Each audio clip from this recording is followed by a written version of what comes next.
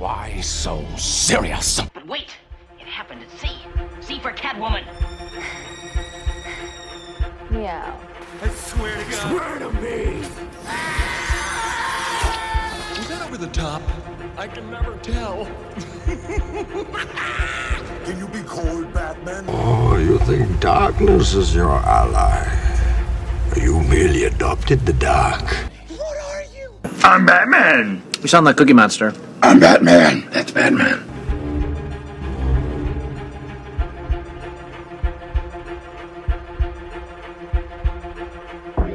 Welcome back, everybody, to episode 44 of Know Your Cinema podcast. We are continuing our Batman series. Two are already down, the 66 Batman and the 89 Batman. So today we will be reviewing the 1992 Tim Burton Batman Returns. But before we do that, let's introduce the panelists, co-hosts, illustrious guests, the members of whatever gang. We have Jason Quinn. Say hello. Hello. Literal hello. Very Did as I was told. Yes. He's a follower, not a trendsetter. And the always magnificent Devlin Clements. Boom shakalaka. Whoa, there you go. Now that's an entrance. Yeah. I'm just tagging along. This is Vivin Matthew, the one of the co-hosts. The Southern gentleman. The one from the South, hails from the South. That's why I called you a Southern gentleman. That's thank you, sir. Thank you, good sir. How are you guys doing? I'm fat and sassy as always. Oh, feel it coming through. Jason, I'm are we particularly shirtless today. Ooh. Yeah, I'm. I feel like it's important for everybody to know how I record. So particularly shirtless is where I'm at today. Yeah, and I think it's particularly good for everybody to know that if you hear the sounds of vomiting, it is me on the other end thinking about Jason with his shirt off.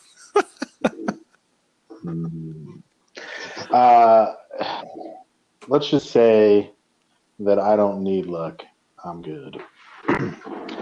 And that is a little Nicky reference. And Devlin doesn't even get that shit. Well, as all of our listeners swim in the images of you shirtless, I will also serenade them with the possible ways to get in touch with you, Jason, and the rest of the podcast if they choose. I don't think they can get past you shirtless at this point. So there's a couple of ways to get to Jason. One is at Facebook at KYC Podcast. We are also on Instagram at KYC Podcast, Twitter at KYC Podcast. We are also on TikTok, KYC Podcast. So any of those platforms, link up, say hello, comment on Jason's pod, whatever floats your boat, right? This platform is also a good way to kind of let us know how the show is going, what your thoughts are. And sometimes we also put polls on there.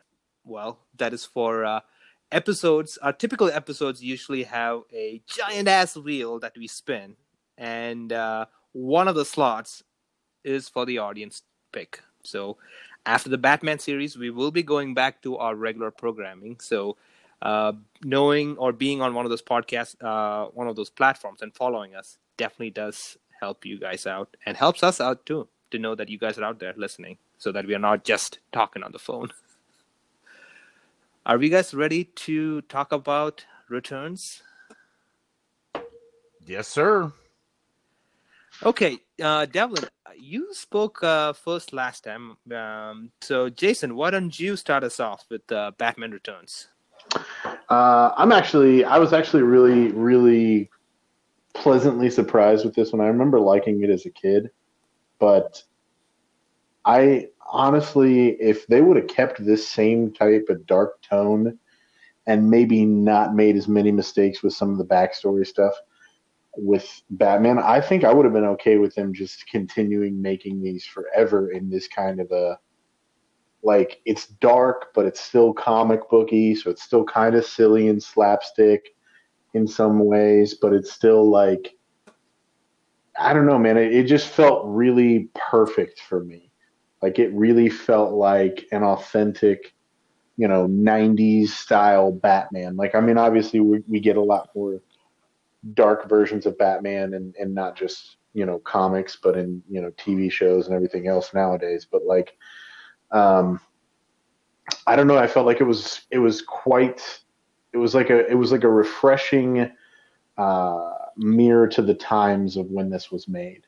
So it was like there were some shitty things that were happening, but it was still like just kind of perfectly nostalgic for me. I really, really enjoyed it this time around, as opposed to the last time. I felt like it was pretty good last time, but I don't think they don't make as big a mistakes in this version with the character backstories as they do when it comes to Joker. I feel like giving Joker a name is nothing compared to like Selena Kyle gets a mom in this one, which is wrong. And I honestly don't know that much about Penguin's backstory to comment on it. So, but overall, I was pretty pleased with it. Who wants to go next? I will. I will definitely get on board with your sentiment. This movie was I don't want to say a much needed improvement, but it was definitely an improvement over the 89 Batman. Again, not to take anything away from the original and its status in the cultural pantheon. But the way I was trying to kind of formulate it was, if the original Batman or the 89 Batman was Tim Burton trying to figure out how to make a Batman movie or a Batman universe, I feel like by the time he gets to Batman Returns, it's just Batman is now in a Tim Burton world. I mean, I hope that makes sense, but in this, he's completely embraced his unique quirkness, and I'm talking about Tim Burton, and he's not afraid to like paint every corner with his imagination, and at the same time, like you said, while not going too crazy of completely negating any of the established history of the Batman lore, he plays with it as all of the creators should. So I don't ever chastise comic book writers or any type of creator when they come and put their own spin on it. That's the point of these characters. You want to take them and you make them your own. So, and that's what Tim Burton does here. I really felt like this was a movie that I just enjoyed every frame of it. He really, it's a big budget 90s summer blockbuster movie, but it is completely a Tim Burton-esque film. Even the themes, the story, the music. The music is so lush. It was also in the 89 Batman, but it's just as good here. And I still keep thinking about the ending. It was so good. The way everything wraps up. It was not I can see why the studios and McDonald's and all the other people who make toys and Happy Meals were very unhappy with this movie, because clearly this is not a easy movie to sell to kids. And but if you want to put it at the high status or as a work of art, it really, I think, holds up for me. So that's why I want to echo the sentiments of Jason. It works as a blockbuster. It also works as a movie. It also works as a comic book movie. Mm-hmm. I guess at this point we should, before we kind of decide which path to take down, Devlin, we know that you're a huge fan of the '89 Batman, and you had, if I'm correct, you had some trepidations on going watching the '92 Batman. Is that correct? Yeah, I mean, I enjoy the story of this Batman. I do. I really do. I have some issues with this film. Not necessarily anything to do with characters or stories. You had mentioned, Vivian, in the past episode that the scenes in the original Batman felt kind of on the Gotham City felt like it was kind of on top of you, and I actually felt like that was this way in this movie where it was really kind of boxed in a lot of set pieces and a lot of filmed inside of a warehouse. It didn't feel open as the other one because I felt the other one felt a little bit more open. Oh, really? Okay. Yeah, I did. I just felt like a lot of things were kind of compartmentalized in the scenes, and we had a lot of shots that you just felt like it was just in a room. So that's one of the problems I have with this particular movie. I felt like some of the lighting in this movie and just how things in certain scenes felt like they were kind of sped up a little bit. Like it was just like boom, boom, boom, boom, boom, not action, but just like dialogue and cut scenes and going back and forth. And this is just from the eye test of watching a movie. Again, like I said, the story is there. The stories are good. I appreciate how they did a little homage to the Penguin comic book by putting the Penguin drawing or on the mayor buttons and yeah, I noticed that too. That is cool. I appreciate that. I appreciated Danny DeVito's performance of the Penguin. He was spot on. It's a total reimagining of the character as far as like the look. They kept the aesthetics of the character, but it's a very darker version of it. I really love Michelle Pfeiffer's portrayal of Catwoman. I think that because Catwoman's a lot like Bruce Wayne, where she's having to portray two different people.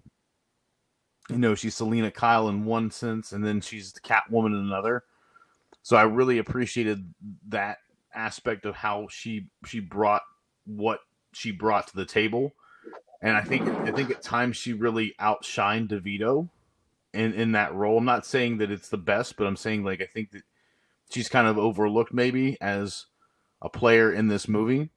Of course, we love the character of Max Schreck, or at least I do. Christopher Walken's portrayal and damn near everything is always top notch. So, has Christopher Walken ever been in anything except for that one weird alien movie he's in that wasn't absolutely amazing? I mean, I haven't seen a lot of things. He was even in a horror movie called The Prophecy, and I thought he was really good in that. And that's the first time I was ever introduced to Christopher Walken, and that's super, super, super dark Christopher Walken. But I mean, I love almost everything he's ever touched, even movies like Seven Psychopaths. I think he's just a phenomenal actor, and this really illustrates some of his acting chops too, because he's not being that over the top Christopher Walken. He's really portraying a character here. So this is one of his finer performances because he's playing a character, but he's not trying to play Christopher Walken as that character. You know what I mean? So surprising. In a movie full of people who are, asked to kind of be, in some sense, over the top, Christopher Walken is the subdued performance.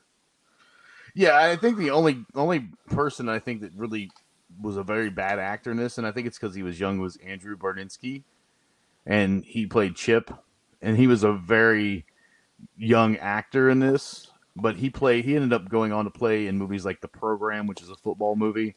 And he had a really big role in that one. And then he went on to play Leatherface in the remake of Texas Chainsaw Massacre. But he didn't have any speaking parts. He's just a big dude. So, I mean, he kind of gets cast in those types of roles. Oh, okay. I know who you're talking about now. Yeah, and then, we had little cameos in here. We had, like, Jan Hooks. She was from Saturday Night Live fame. We also had the talented Doug Jones, who was one of the clowns. And, Doug Jones has played in, like, he's played those, those character roles where there's not really a speaking part. So he played in like Hocus Pocus and Pan's Labyrinth. We had Paul Reubens. We had Pee Wee Herman himself as the Penguin's father. No speaking parts, but it's still little cameos and stuff. They're Burton doing what Burton does, is put people in there that he works with a lot, and he had that relationship with Paul Reubens at the time, and this is before Reubens' fallout back in the early 90s. So again, I think that this movie just, for me, is it's a continuation of the Batman story.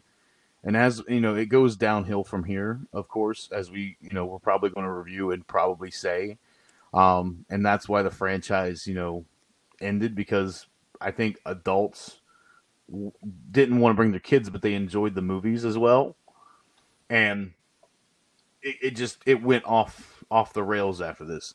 And I think this was a really good way of, I guess I want to say, Burton kind of maybe ending his run of the frame, even though he wasn't supposed to.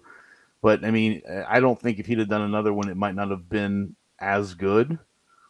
So I think that this movie has a lot of weight to it. But again, like for me, it just, a lot of it felt on top of each other in the certain scenes, and just how it was filmed at times looked just kind of weird. It was kind of off. And plus, Batman kills 2 people in this movie, so I just want to point that out. Yeah.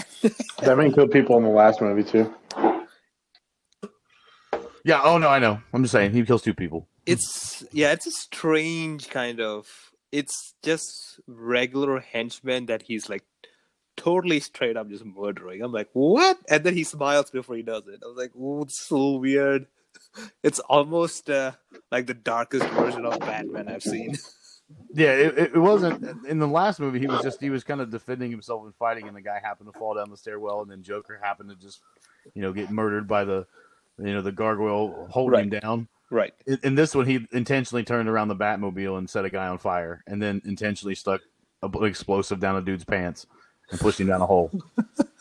To be fair, the guy that got caught on fire might not have died, but that moment was hilarious. Of course. And they said Batman doesn't have a sense of humor.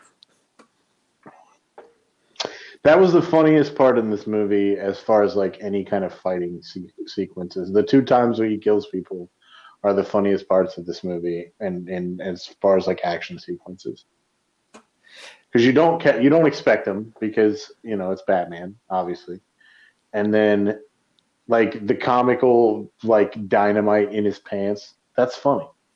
Like that's some classic Looney Tunes comedy shit. Yeah, but it keeps to the comic book theme of Batman, which a lot of this movie is. A lot of it is super over the top and hokey, like when Penguin takes control of the Batmobile. That's such a hokey thing that the Penguin would do, that it's like that you can see that in like a comic book cell. You can actually like picture that in your mind, like Penguin takes over the Batmobile and hops in this fake Batmobile and is commandeering it. So there is a lot of comic book element, and Burton tried to keep to that, but he also tried to keep to the dark side of things that he had in his mind and in his envision of Gotham City and Batman and these characters. Yeah, well, I mean, for my money, between the 2 Burton Batmans, I would go with Returns, while still agreeing with all of the problems that it has, as far as me personally, just those elements of the too much comic book element. It in a film level, it doesn't quite work, because for me, it just keeps pulling me out of the film. Mm-hmm. But I can still appreciate it for what it is. Mm-hmm. You're right about the sets. I think I kind of put that to the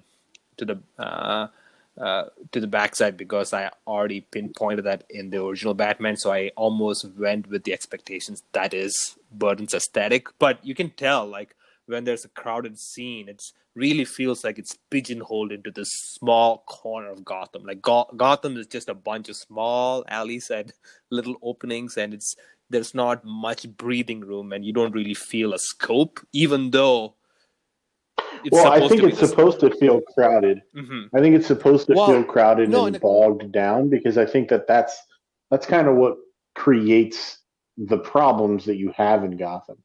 Yes, no. You misunderstood me there. I wanted to feel like, so if you see any of the shots in the film where it is like an extreme wide shot, where it's like sometimes Batman looking over from the top of a building and you see the downtown where the tree ceremony is happening. It's trying to give you a scope of how big the place is.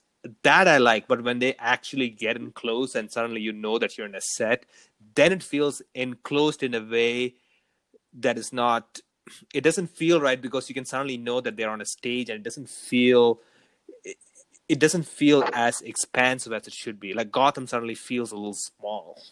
So I wanted to feel bigger. I wanted to be bigger. I wanted to have more of a sense of a crowd, and the aesthetic. So you don't feel like the set did a good job of giving you the scale of the overall city? Yeah, yes, exactly. And then when you're in it, you feel kind of enclosed in it, and that's just the fact of doing everything in a set and not either doing it, either creating. Sometimes you can like create like entire towns and cities, like old westerns. You can create that in the backlots, or you can do extensions. These days, you'd create part of the set inside, and then you would do digital extensions, so it still feels that scale or scope. But here, once they go, because I think about 100% of the movie is just in sets, you really feel enclosed. You only get the wide shots, and those are all just matte paintings. So besides that, you just feel huddled into this little places here and there, which is fine in this movie. I'm just saying that's the overall Burton aesthetic, and I was okay with it in this movie as compared to the first one. Yeah, I mean, I honestly, I didn't mind it.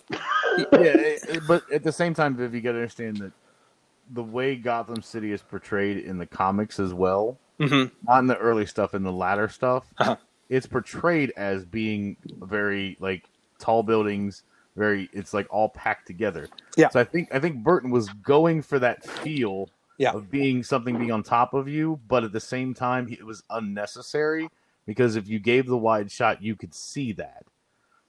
Right. You could see that the buildings are all kind of huddled together, and it's in that sort of lot set, but it's not when we have everything's just when it's close ups, and Burton's very keen on close ups. So we had most of everything took place in that plaza, and then and then we had outer shots of like Selina. We had the rooftop. We had Selina Kyle's apartment, Wayne Manor, the Penguin's lair, which had the most wide shots because you could see everything, and I think that's what Burton was going for there. So you could see like the stage area that the Penguin was on, but at the same time, like that's how Gotham, like the hideouts are always big, but the actual city is really small.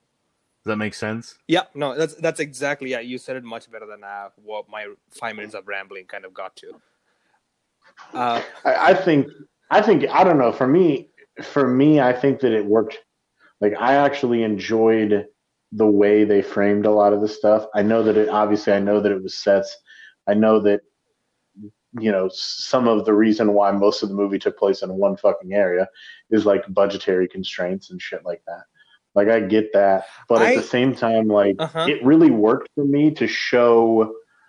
I don't know why, but for some reason, I felt like this really did such a good job of showing, like, the structural issues of Gotham as like an economy and as a city from like a planning area, like kind of situation. I don't know. Like I really felt like it showed how Gotham's like upper, elite were profiting off of this, the basically everybody below them and taking advantage of everybody below them, which is, not unlike other stories or real life situations that we have going on, but it's just, I felt like it did a really good job of showcasing that. Yeah, I wanted to make it clear. I don't think either Devlin or I are making a complete pointed criticism of it. It is something that we've noticed, and Especially in Returns, I think Devlin had the opposite reaction, where it was okay in the first movie, but here it was more pronounced for me. That became part of the feel of Gotham. So even though I noticed it, I was like, okay, this is how Gotham is.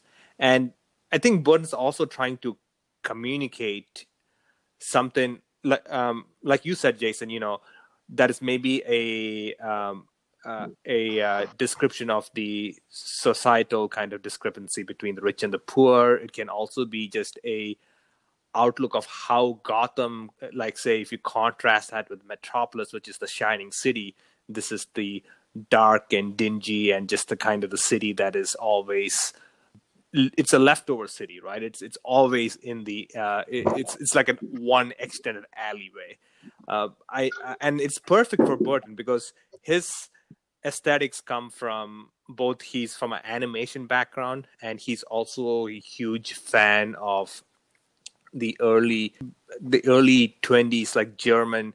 There was these German films called they're called the German Expressionism, which had like Dr. Caligari, Metropolis, all of these movies where it has, if you watch Batman and Batman Returns and watch those movies, he's pulling a lot of the aesthetics, the dark aesthetics, the buildings that are all jagged, the super like crisp and long shadows. Everything's very kind of, the lighting is super exaggerated, moody. He's playing with a palette that he clearly loves, and Batman is kind of giving that avenue for him. So I do agree. It works for what Burton's intentions are. So it's the question that we always go back to, right? Is the director achieving what he set out for? And that's how we should judge the movie, based on what he set out to do. He really wanted it to be like this. Obviously, I have a couple of other preferences, and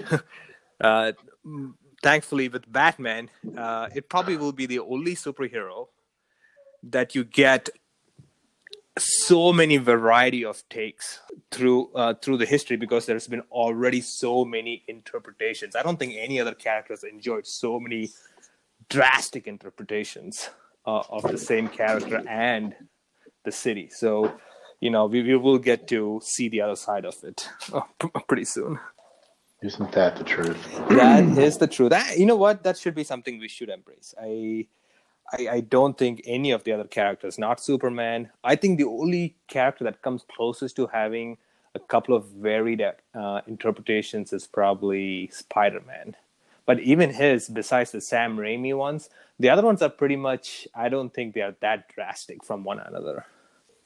If you're talking just strictly comic book character, then it's probably Batman. But the Doctor from Doctor Who has 13 different iterations. Yeah. I mean, it's different. Very distinctly different. Very distinctly different mediums. But yeah, if you go by pure just film history, it's surprising. I can't think. Maybe the Bond franchise, but even that hasn't had this much variations.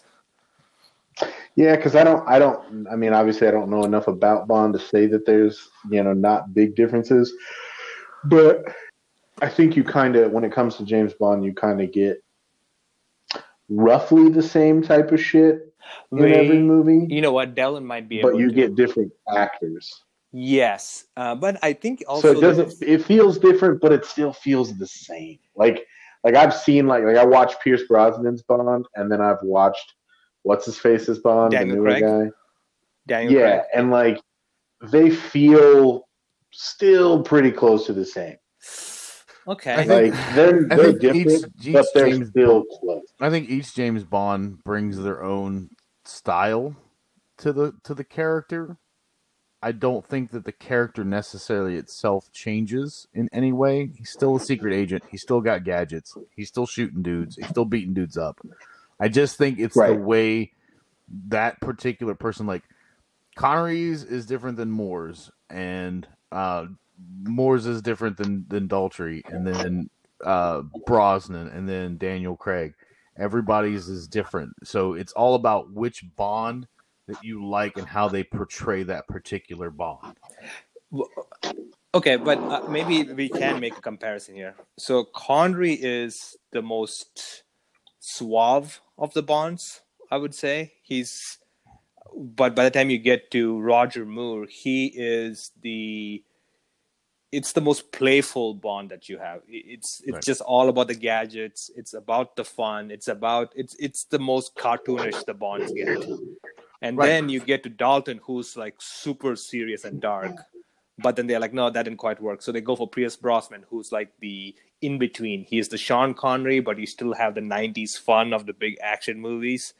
And then you get to the big brute, which is Daniel Craig. He's all about just like, even just the opening scene of Casino Royale kind of establishes that. This Bond is all about just kind of just bulldozing his way to a solution, then thinking his way to a solution. Yeah, But is it not okay to compare? I mean, I feel like it's okay to compare what happens in like what happened in Batman is kind of changes the scenery for the type of darker Bond we get. Oh, it absolutely does. Like in Daniel Craig. I feel like there's a very distinct like they kind of almost go hand in hand in a way. Like I feel like that's the reason why we get, like, I wouldn't be shocked if, like, honestly, I've heard Idris Elba is in talks for being the next Bond, which I hope that he is. I think that dude's a super talented actor. But I would love to see what, like, a crazy difference in the Bonds if he takes over. Because, like, I don't know, they're boring as, like, there's probably going to be a ton of people that are going to fucking hate me for this, but I really don't find them that entertaining. Like, they're just not that fucking entertaining to me. Like, some of the action sequences are good, but, like, I've watched probably almost all of Daniel Craig's Bonds, and then I watched a good handful of Brosnan's Bonds, and I didn't really care for most of that shit. Now, I still haven't watched any Connery, mostly because, like, I don't know that my heart can take it, because there's not a human being on this planet that I have, like, more pure, weird love for than Sean Connery. Really? So I don't, there's something just so gosh darn, there's a sex appeal that Connery has that it spans generations, genders, humanity, I feel. So I just don't know that I can handle a Connery Bond. Wow, that might be the end of you. Maybe you need to wait a couple of decades when you're Yeah, retired. I just don't know if I can handle it. Yeah, I don't know if I've got it in me. You're on your deathbed. You just turn over to Skylands. Like I think honestly you'll have a better love and appreciation for Sean Connery because it's the role that put him on the map. Oh yeah. And see, I love Sean Connery. You could fucking tell me that Connery was going to play Batman in the next Batman movie, and I would be like, it wouldn't make any goddamn sense, but I'd be like, fuck yeah, that's exactly what we needed.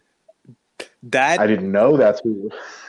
The introduction of in Dr. No, the first time you see Bond, that sequence is everything. So when you get to that, Jason, I feel like you will be just filling our feed with everything.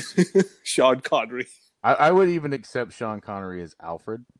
Sean Connery for me could play any role. Like if they were like, we're gonna remake the entirety of the Harry Potter franchise, but we're gonna cast Sean Connery as 11-year-old Harry Potter, I'd be like, fuck it, let's do it. Like let's go for it. Like I'm on board.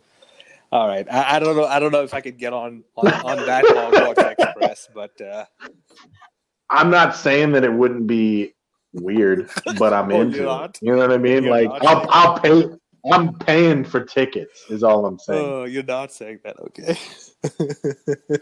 I'm not saying that it wouldn't be a little bit weird for everybody else in the theater, but like I'm very much paying for tickets. You're not the first person to mention this curious attachment to Sean Connery, and it's always perplexed me because I used to do taekwondo or karate as a kid, and this was like maybe I was like sixth grade, seventh grade. When you do your reps or practices, whatever you call them, the girl who would do the practices with me in class, she was like such a huge Connery fan. I was like, "You're talking about the bald dude?"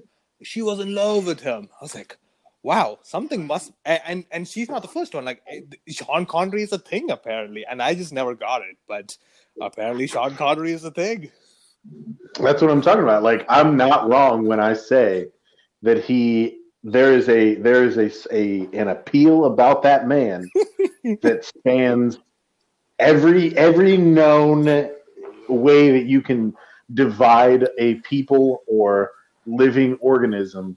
Every human being, like, there's just something about that man that's just like, all right, I got it. Like, I'm feeling that. Like, I don't know what it is, but a lot of it's the voice. Like, if we're being honest, the voice is just everything. Like, one time, Devlin like did like a weak Sean Connery impression, and like I was almost like there was like a slight attraction to Devlin for like 5 seconds while he was talking. So I get it's just. There's something about it. That's revealing. That's super revealing. That's revealing. As you keep unnecessarily revealing, just I like my martini shaken, not stirred. Oh boy. There's no coming back from this. I keep in the back of my mind trying to figure out how are we going to get back to Batman Returns? What 6 degrees of Kevin Bacon we need to do to get back there, and I can't think of any path. So I'm pretty sure Sean Connery was supposed to play Batman in one of them. Okay, so having said that, the Penguin. DeVito is fucking awesome in this movie. I love one of my favorite things about DeVito in this movie is there's a scene where they introduce him to his staff for the running for mayor or whatever. Yeah. He's like eating a fish and shit. Like all really weird like. I love how chill everybody in the room pretends like they are about what's going on. So good. Like that's normal. There's no fucking way in hell. I don't give a fuck who is doing that I could possibly not almost puke watching that shit. So the fact that everybody holds their shit together, like, yep, this is the guy who I want to be mayor. That shit was gold to me.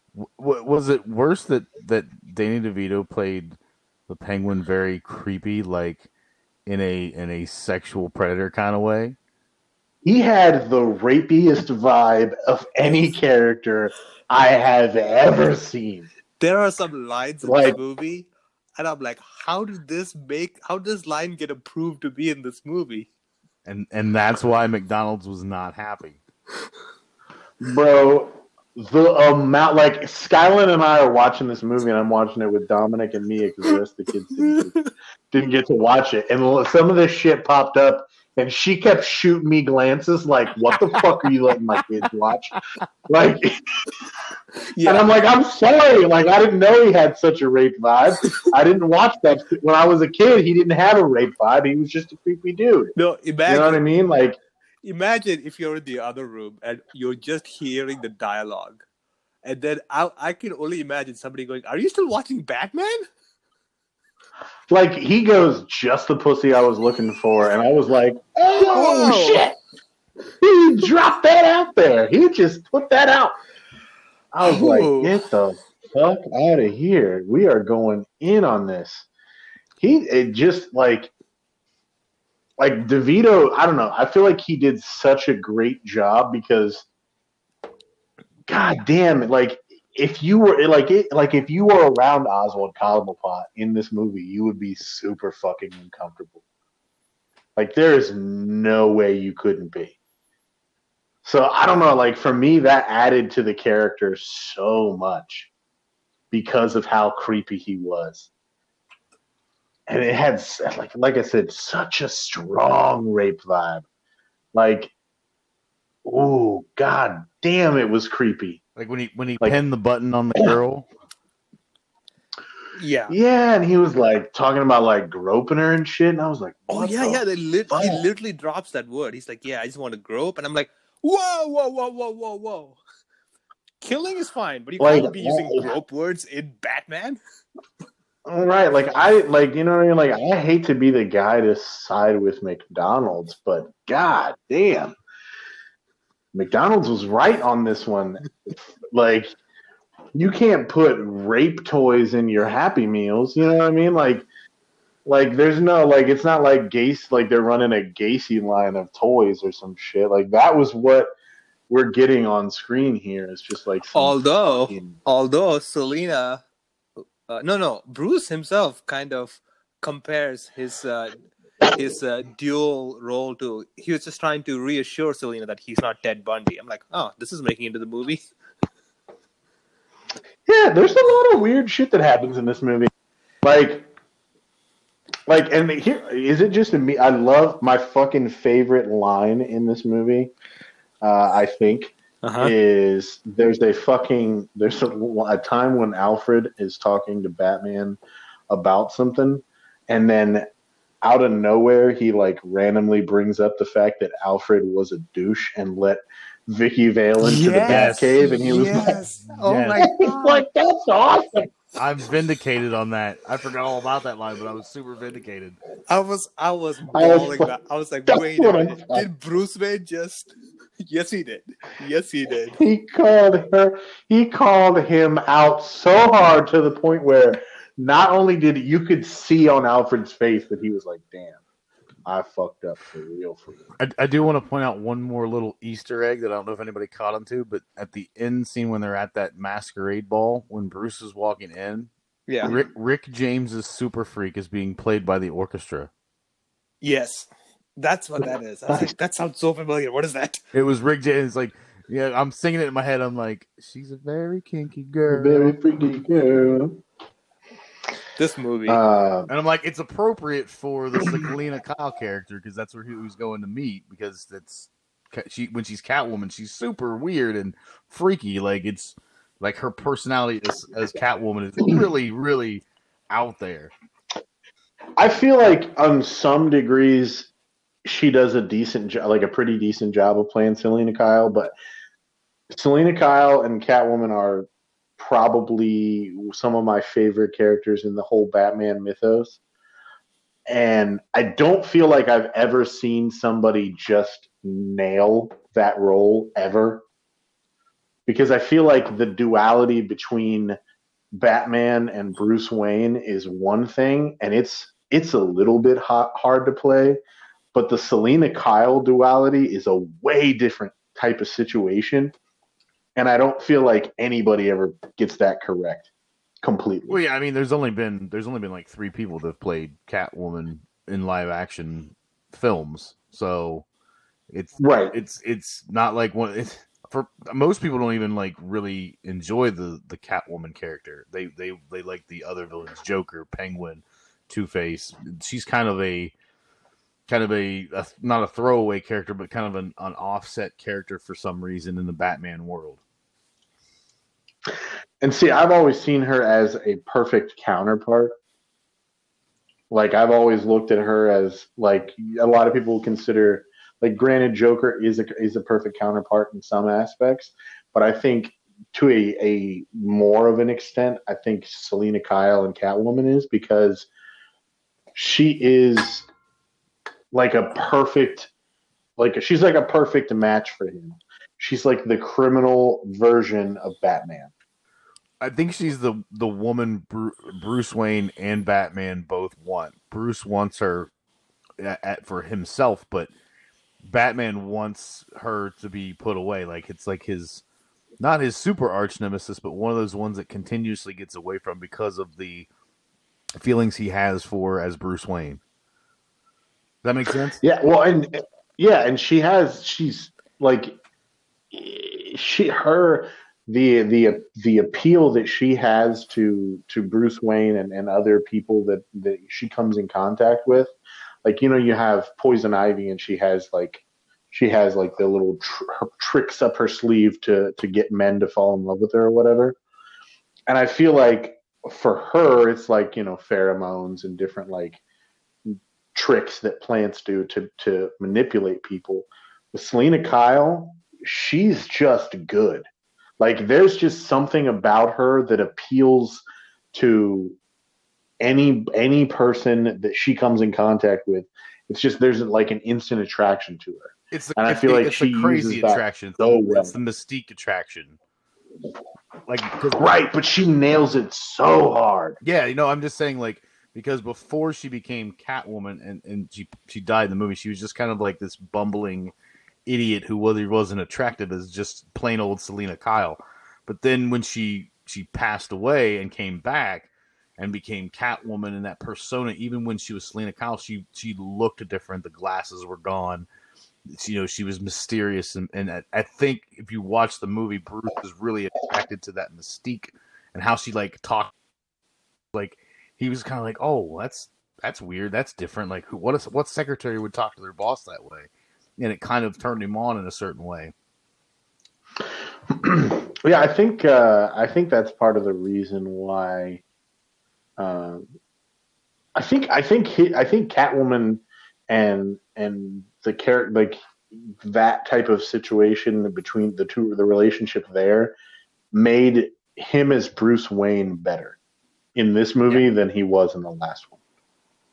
Oh no, like, I feel like I think he also got more screen time in this one, whereas in the first one, I don't think that Michael Keaton got enough screen time. I think a lot of the focus in the first one was on the Joker, and we got a lot more screen time with Bruce Wayne versus Batman in this movie. And we got to see the Bruce Wayne, the businessman. We got to see Bruce Wayne a little bit more personality. It seemed like a lot more was written into the screenplay for him, in particular, the Bruce Wayne parts. Yeah, I feel like it made a big difference, at least for me, as far as like his performance. Because if we're looking at eventually some of our, part of our goal in doing this is to try to decide, you know, who is the best at playing Batman or any of these different characters that we're going to see different iterations of. So I feel like in the first one, I didn't get a big contender in the Bruce Wayne Batman character that he played. But in this one, it felt super spot on for me. Like, there was almost nothing that he did in this movie other than, obviously, you know, the killing people, which is not a Batman trait. But even that I can almost overlook because of, like, it was almost, they were deaths for comedic effect, like, I felt like. So it wasn't even necessarily like, and if you think about it in terms of like comic books, nobody really dies in the DC universe at all, ever. So it's kind of like, you know, kind of like that. If you can kind of look at this in those types of terms, then even that's not even a big deal. But I really felt like this movie makes him a real contender for a number one spot at playing Batman and Bruce Wayne, because there was almost nothing that he does wrong in it. Like, I never got any bad vibes out of his performance. All right, gentlemen, we've reviewed the movie. Let's talk about our favorite scene. Who wants to take the honors? I already named one of my favorite scenes, which is that weird fucking fish eating scene. My other weird favorite scene in this movie is it's a super small scene, but I don't know why I love it, but I thought it was awesome. There's a scene where Penguin his whole plans, his original plan of being mayor is foiled, and then he like retreats into the sewer, right? And he's doing his little thing there, and he lets everybody know what his plan is to kidnap everybody's firstborn and then drown them. And then the one clown guy just like speaks up, and he's like, don't you think that's a little fucked up? And then Penguin just murders him. I absolutely love how overly Game of Thrones that shit was. Like, that whole plot concept of, like, murdering the firstborn children. Pretty sure that shit literally happens in an episode of Game of Thrones. So, It's type also of, like... very biblical. Yeah. That's how Herod tries to get to Jesus, by killing all the firstborn. Wicked smart. Wicked smart. But I don't know, man. I felt like that little turn of, like, he had, like, somebody was like, that's a fucked up plan, and then he was just, like, instantly murdered. I don't know why I loved that, like, push. It was just like a quick push further into darkness, and I loved that shit. Like, it had that, like, little bit, like, it almost felt like if you were watching this as a McDonald's executive, that felt like the moment in the movie where they just stuck up their full-on middle fingers and were like, fuck you, we're doing this. I don't know, I loved that. Icing on the cake of darkness. I'll give a runner-up mention to the ending scene where Bruce is appealing to, Selina Kyle to basically not kill Max, and he rips off his mask. I thought that was a poignant scene, and it again showing... It was a bullshit scene. It was works for me. Worst scene in the movie. Worst scene in the movie. Sorry. So that's the runner-up. The scene that we already talked about, which is the dance ball scene where they are playing the Rick James music. Playing Rick James, where the band is playing Rick James and Bruce Wayne comes in, and then Selina and Bruce realizes that each of them, one of them is Batman, the other one is Catwoman, and just that interaction and how there's like a fear that suddenly kind of comes over Selina's face, and then she goes, do we have to fight now? What is it? It's like she doesn't want to, and Bruce just says, well, let's just go outside, right? And like that little exchange, I think there are moments like that in this movie where they really flush out both of their characters really well. So that is something that I really like, and this movie has so many weird stuff. I'm so happy that this movie exists. Again, not a movie It does a really good job of balancing, too. Yeah. Like, not too many movies that I can think of can have two major villains in them and not feel, like, overcrowded in some way. Right. But because I feel like we really got a good Penguin story and a good Catwoman story. Well, it did something very weird that I don't know if you guys caught on to, but it had the villains team up, and then it had one of the villains basically switch sides. Yeah, noticed that. Yeah. And it was really quick too. Like, Catwoman teamed up with Penguin to sabotage Batman, and then after realizing that it was Bruce and that her feelings for Bruce as Selina were outweighed by that, and that her and the betrayal and everything, that she switched sides, and that perfectly, which is just good Catwoman writing, right? I mean, but it does something that's very rare in cinema with bad guys. Yeah. So, my favorite scene is also the scene Vivian was describing. I think that it's that turning point in the movie where, it almost shows, even though Selina has lost her mind, that some part of her is still human, and everything she yearned for, having, a man, but also having some sort of power, all kind of comes together. And Bruce is in the same boat. Like, he's always wanted to find that true love, but also wanted to have, being able to be the vigilante and do the right thing. It was kind of a catalyst for both of them there. So I really enjoyed that scene as well. Yeah, I'm really surprised how well that scene. I don't remember it as a kid, but now it's like I watched it. I was like, oh, I think that might be one of my favorite scenes in the movie. Favorite quote, gentlemen?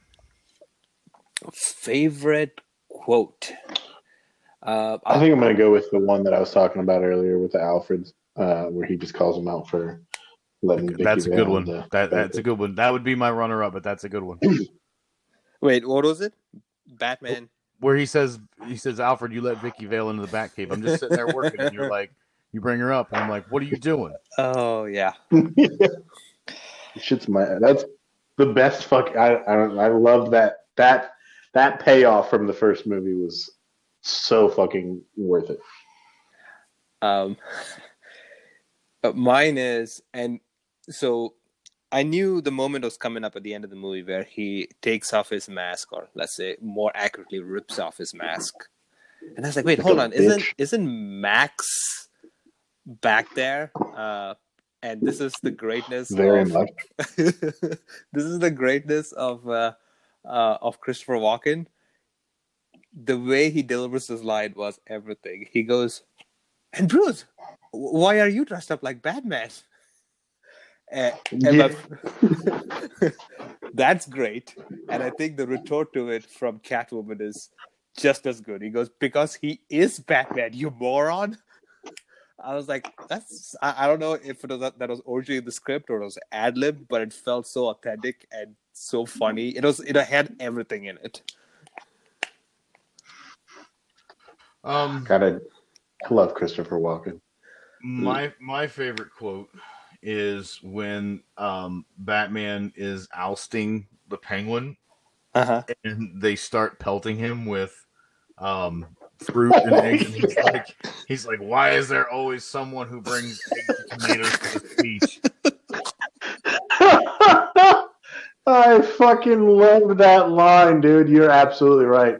That line is comedy gold. It was so good, and I completely forgot about it because I'm like, literally everybody has like cabbage and tomatoes for some odd reason, and it's such a great tongue-in-cheek joke towards comic books because it's like every time something like that happens in a comic book, everybody for some reason is just carrying tomatoes and cabbage around and eggs every fucking time. Yeah, so God, that's so I funny. appreciated that line a lot because it's kind of like a not a middle finger, but kind of like a this is we're making fun of this in comic books kind of thing. So, and to give DeVito credit, he actually performed that scene and refused to stand in. So, I got to give him hats off to that for taking that pelting of produce. There you go. I mean, if you watch It's Always Sunny in Philadelphia, you can't be shocked. It's like at him taking peltings of vegetables, because the shit that he does in It's Always Sunny, you're like, what the fuck is it? Like, he literally stuffed himself into a couch in one of the episodes, and like, you got to do what you got to do for comedy. I'm just throwing it out. DeVito is so fucking underappreciated for how good he is as an actor and as a comedian, because I do not think that he gets the credit that he deserves. I mean, did any of you guys ever watch the show Taxi? Anybody ever seen any episodes of Taxi? It's older than I am, so I have seen quite a few episodes of Taxi, actually. Yeah, Taxi's really good. Have you ever watched Taxi? I have not. No. The Taxi's got it's got Christopher Lloyd in it. It's got Danny DeVito. It's a really, really, and Tony Danza. Tony Danza. Yeah, it's got him in it. It's a really good, funny show, but it's got a lot of that old school style humor in it too. But DeVito's amazing in that. Mm-hmm. Yeah, and he actually he did he tried his fucking hardest to be in show business. So you got to give that dude some fucking props. That dude went through years of rejection because just like the size and shape and look of him, people didn't want to fucking cast him for anything. So he fucking had to work his ass off to even get somewhat of a shot. And it's almost like he's still hungry. You know what I mean? Like, he still had, like, when you watch him on screen and stuff, you get that hunger of like, I have to do my best, or this might be the last time. Right. You know what I mean? Right. And I really appreciate that about it. Well, I haven't watched either It's Always Sunny in Philadelphia or Taxi, so stuff I have on my docket. Good stuff. It's Always Sunny in Philadelphia is super. Like, if you ever wanted to feel better about yourself as a human being, the crew in It's Always Sunny in Philadelphia will make you feel like you could do almost anything wrong. And then watch like 2 episodes of It's Always Sunny, and you're like, okay, I'm not that bad. I'm doing all right. Right. I'm a comparatively good human. Right. I think my parents, my brother has a copy of It's Always Sunny at their house. I see it every time, and then I'm like, no, maybe not now. So maybe now is the time. Yeah, season 2 is when he comes in. He's not in season 1, but it's only like 6 episodes the first season. Oh, okay. Gentlemen, Cool. But worth the watch. favorite performance? Oh, this is a tricky one. There are a couple of really good There ones. are absolutely like the 4 main players in this movie are all really good. Who are you Like- including as the 4? Max Gray? Batman, Christopher Walken. Yeah. Oh, Christopher Walken. Yeah, I was wondering if you're including Christopher Walken or not. Okay. Yeah, I think I don't know, man. I feel like they all do a really good job of playing each one of their roles. But I'm really for tempted me, it's to- Penguin. it's I Penguin? think DeVito. Okay. Yeah. What about you, Devin?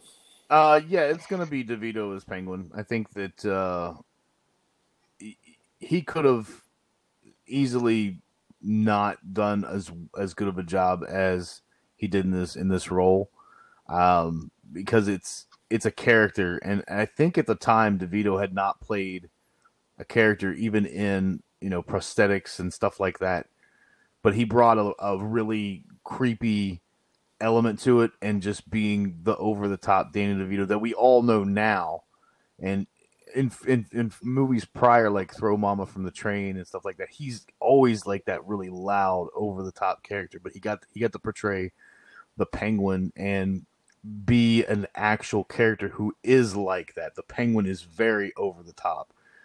So he did a really good job, and I think that if someone tried to redo the Penguin character in another Batman movie, we're gonna get one. So we're gonna see. It's a hard. That's the bar. So it's gonna be hard to top that. But Do you want me to tell you? I know who it is. I Okay. know who it is, and I'm not happy about it. So Wait, they cast the Penguin in a movie? Oh, yeah. yeah, It's coming. It's Colin Farrell Colin Farrell is going to be the next Penguin. in the new Batman movie. Let that sink in for a second. I want to cock slap Hollywood. I swear to God, those are poor choice of words.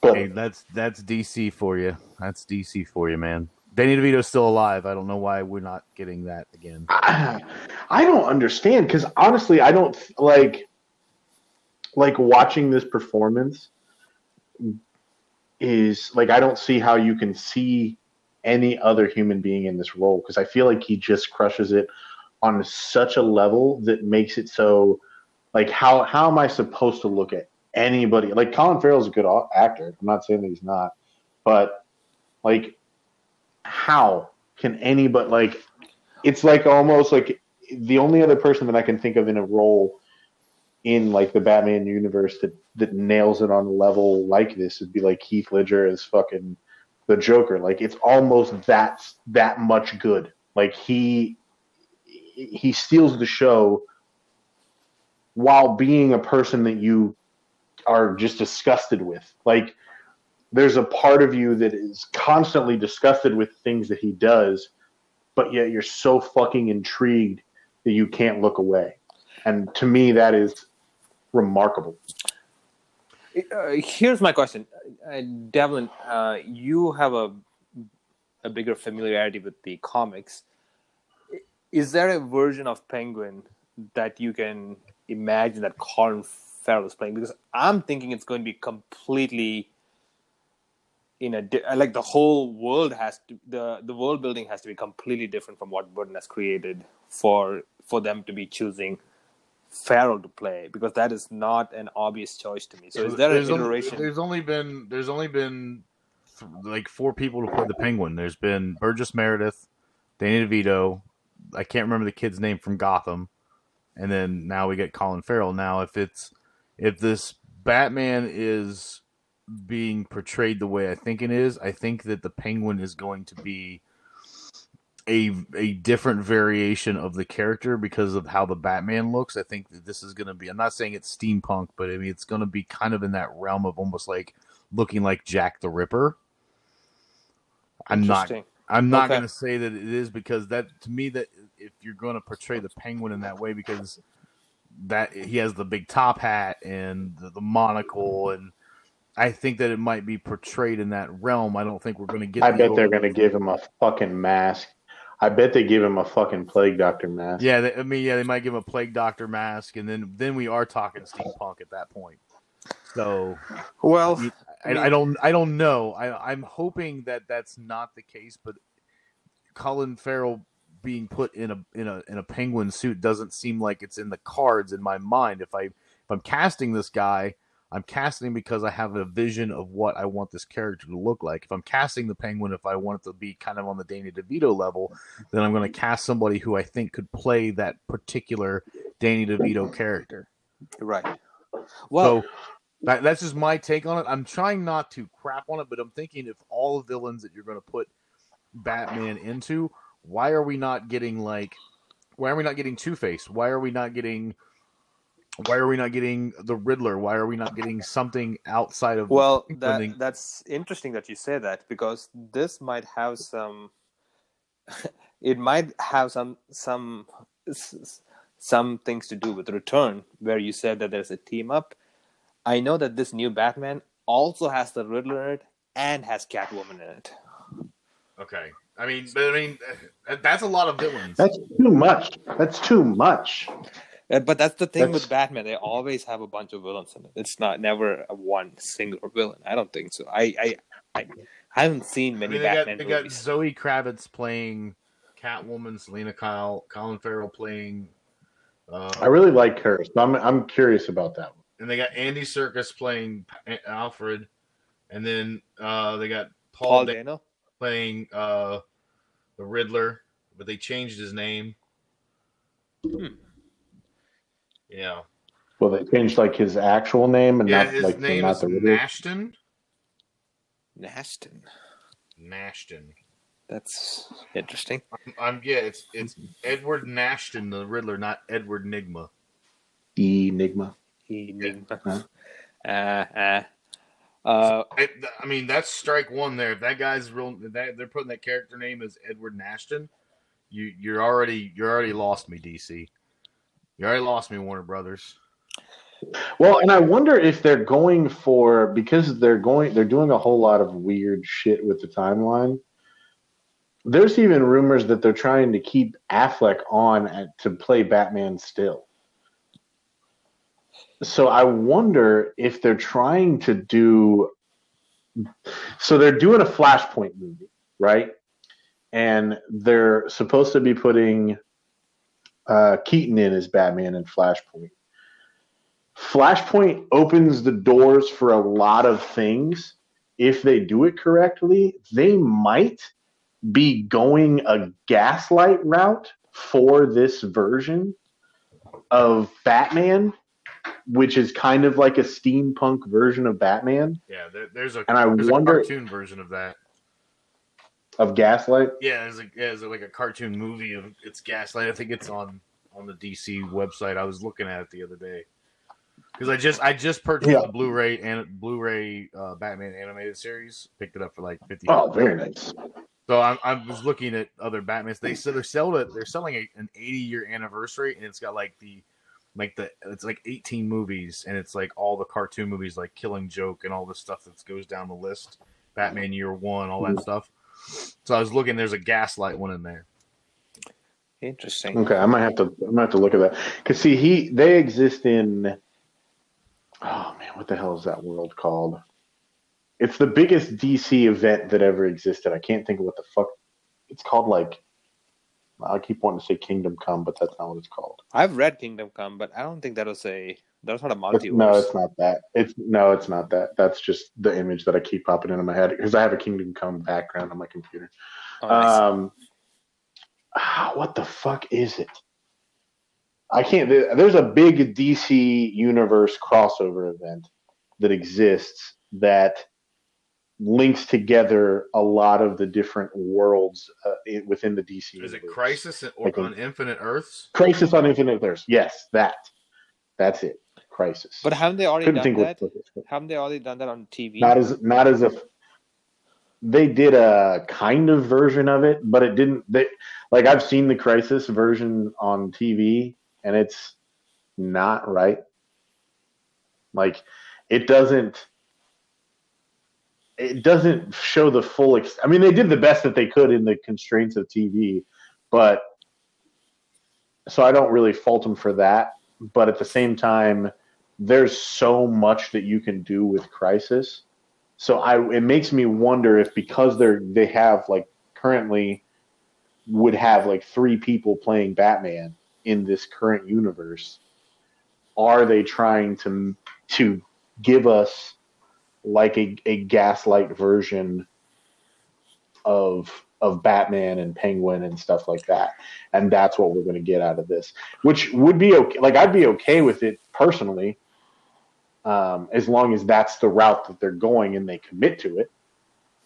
I know not everybody else would be, but well, I think they're reverse engineering from just the total bomb that was Justice League. So they tried to replicate the Marvel formula and completely failed at it. And then I think what they realized is after Aquaman and a couple of other solo movies, Wonder Woman, those were hits. And they suddenly realized, well, what we can do is let's have these individual directors coming in, let them just have a blank canvas, create the type of stories that they want, and then we can basically figure out how to, if we need to, bring them all together in different ways or not bring them together. So then you can have Ben Affleck still be Batman or Michael Keaton coming back, and you can have this steampunk version of Batman, that be its own thing. It doesn't have to interfere with anything else. So the directors are not obliged to have to tie everything with a bow tie together. Like everything has to be connected, because that I think has caused a lot of directors in the past, especially in Marvel, like Edgar Wright and even Scott Derrickson, who did the first Doctor Strange. He kind of pulled out of the second one because there's so many creative differences that's happening, because Marvel has to have all products line up to its central kind of story that's running. So individual directors feel constrained, kind of being pigeonholed to that. I still want my Nightwing movie I was promised at the end of Dark Knight Rises. Okay. That would have been a fucking piece of shit movie. A Nightwing movie? That's the worst part. No, the fucking... We'll get to that. I'm still mad about that fucking end of Dark Knight Rises. That's what I mean. I'm still upset that we have not got a Nightwing movie out of that. The whole purpose. I would have liked. Whole purpose of giving us that shitty ending was like, hey, we're gonna make this guy Nightwing. We'll talk about it when we get there, because I think we will end up talking about that for too long. No shit. All right, we gotta do ratings, gentlemen. All right, let's do ratings. All right, I'll go first this week. I'll give it a 9.5, just like the last one. My only complaint about this movie is that everything really felt on top of each other in the scenes. Like there was only like 6 sets. It didn't feel open. I don't think they incorporated enough of the Warner Brothers lot in this movie that they have access to. I think that it was just kind of boxed into one area of the Warner Brothers lot, and that's what we got. Right. So, I'll go ahead and go next. 7.5, I believe, or 7, I think is what I gave Batman. I'll go ahead and give this an 8. Actually, I'll give it an 8.5. I really enjoyed it. There are a few drawbacks, but overall, I think it was a really good movie. I'm going to give it a 9. I don't. There were a couple of complaints that I had with it, as far as like, I really don't like the fact that Selena Kyle wasn't like an orphan. For some reason, that kind of irks me. And then I really hate the fact that Batman seems so like rip off his mask happy in this movie. That scene that Vivian liked, I hated. So it's really that those two little things that kind of really take it down enough for me. But I still think it's a super solid movie, and easily, if we wouldn't have gotten to the Dark Knight trilogy, this would be the best Batman. Well, that's a good way of putting it. I didn't even think of it that way. But you're right. This definitely, for me also, if I completely erase the Dark Knight trilogy, this would probably be the best Batman movie. All right, gentlemen. I think we've done Batman Returns justice. It's time to move on to segment 2, don't you think? Yes, let's do it. All right. Folks, we'll be right back. On over there. Folks, we'll be right back with segment 2. Hello, and welcome back to the Batcave. We are in our second and currently final segment while we are doing our 10 episodes Batman Marathon Extravaganza. So, we are doing that, and with me, as always, is the people from the last segment, Devlin and Vivian. So, today's question, who's asking today's question? That's Viv. Viv has a surprise question. Neither one of us have actually heard this question yet. So, surprise! We're gonna have to think on the fly, boys. So. That's right. Just like the riddle. Riddle me this. Ordinarily, they were in the sea. Catwoman. It's C for Catwoman, Batman. Obviously. So, ordinarily, we do 3 questions during this segment, but for our special Batman segment, we're only doing 1 because we get out of hand when we talk about Batman. So I think if we did 3 questions, our second segment would be just as long as the rest of our episodes. We also wouldn't have a lot of questions for 10 episodes, so we'd run out of questions. I don't know. Like we could probably stretch 3 questions. Like I could probably come up with 30 Batman related questions. Yeah, I think we can come up with questions. My worry is us getting divorced because we're taking so long. Oh yeah, I was specifically instructed. Please hurry up. Yeah, no, same here.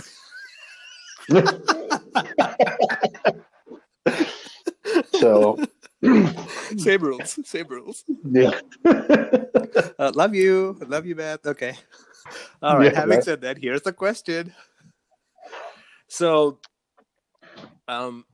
having gone to watch now 3 of the Batman movies and looking forward to the rest of them, I think what's getting highlighted here is each, in the case of the movies, each director is getting a chance to bring their unique vision to the Batman universe. So the character of Batman itself and also Gotham is very much an output of how that artist sees the world. And so that is very unique to the Batman character. We talked about this in the last segment. So my question is an outgrowth of that. Initially, I was going to say, so far we've had Tim Burton, Joel Schumacher, Christopher Nolan, Zack Snyder, and Matt Reeves, who's going to be the latest director tackling Batman. And they've all had their unique spin.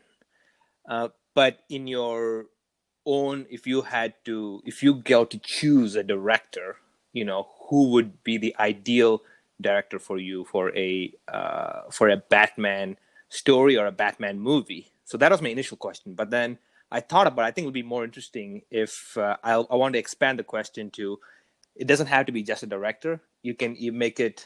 It can be maybe a just a regular writer. It can be a comic book artist. It can be a video game creator. So, I mean, already some of the greats like Alan Moore and Frank Miller and Grant Morrison, they've all, taken their spin at Batman. So there is a history here, and Batman is that perfect character who gets to kind of morph based on what the creator brings to the table.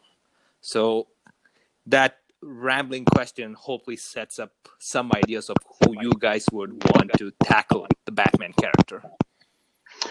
Okay, so on this brief couple of moments as you're mentioning the question, one name popped into mind as a director, but it would have to work with a specific villain, and I almost would want the focus to primarily be on the villain and his antics. And that director is Jordan Peele, and the character would be Scarecrow. I think Jordan Peele has proven himself to be quite a horror director, and I think that the trailers for this new Candyman reboot he's doing look super fucking awesome.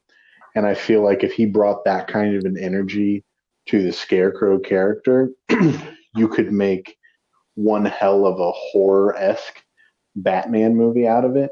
And I think that would be cool as fuck to see. It's a really good one. Sounds like you really like the movie Us.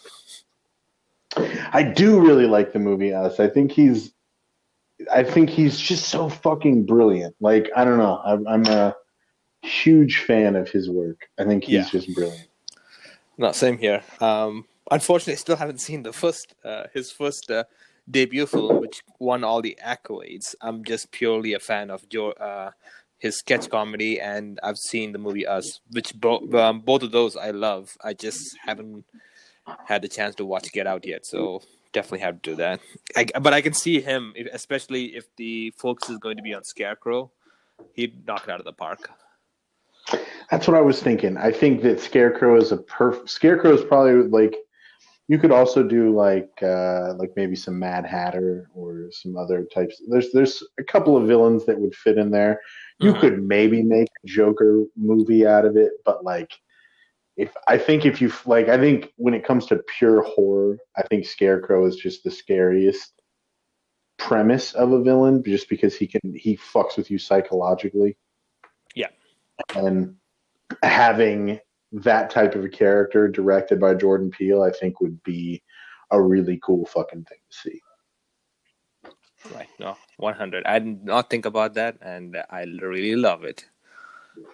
That's a good choice. If you're listening, DC, I just want like a special thanks to you. Yes. Just a mention. just right at the end of the 10-minute post credits, just mention also Jason Quinn. Yeah, that's all I'm looking for. All right, Devlin. So my choices would be, I would really want to see Alan Moore write a Batman movie. He wrote The Killing Joke. He had a hand in writing The Killing Joke. Mm-hmm. And that is a great, very dark take on the Joker-Batman relationship. And I think, and of course he wrote The Watchmen, helped write The Watchmen. So I really love his realistic, dark twist on things. But I think if I was going to have that, I would want someone who really appreciates comic books and the lore of Batman to direct this, and that would be Kevin Smith. Well, I know we talk about Kevin Smith in the comedy realm, and he's getting ready to release a horror movie. And I think that Kevin would take this so seriously, especially if Alan Moore writes it, and it would be a Batman I think that we all could appreciate on a certain level. I think if there's any director out there that loves Batman more than most fans do, it would be Kevin Smith. So I think you're absolutely right in him wanting to do as much as he can to stay true to the source material. I worry a bit about it. However, he has proven himself when it comes to directing like the DC TV series. He's done a couple episodes of Supergirl, some episodes of Flash, and each one of the episodes that he does on those series, they not only blend well into the overall series, which is obviously what you want, but at the same time they do a really good job of sticking true to the source material. Granted, he does do a fair bit of working J Muse in as often as he can. Well, that's what you do when you got money and you're in Hollywood. You put your buddies in movies. He makes fun of himself for doing that.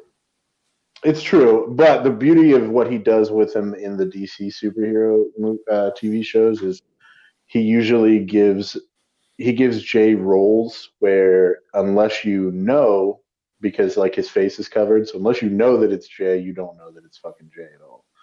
Right. But I do think that it's kind of funny that he gives him like stormtrooper roles basically. Nice. So I appreciate it.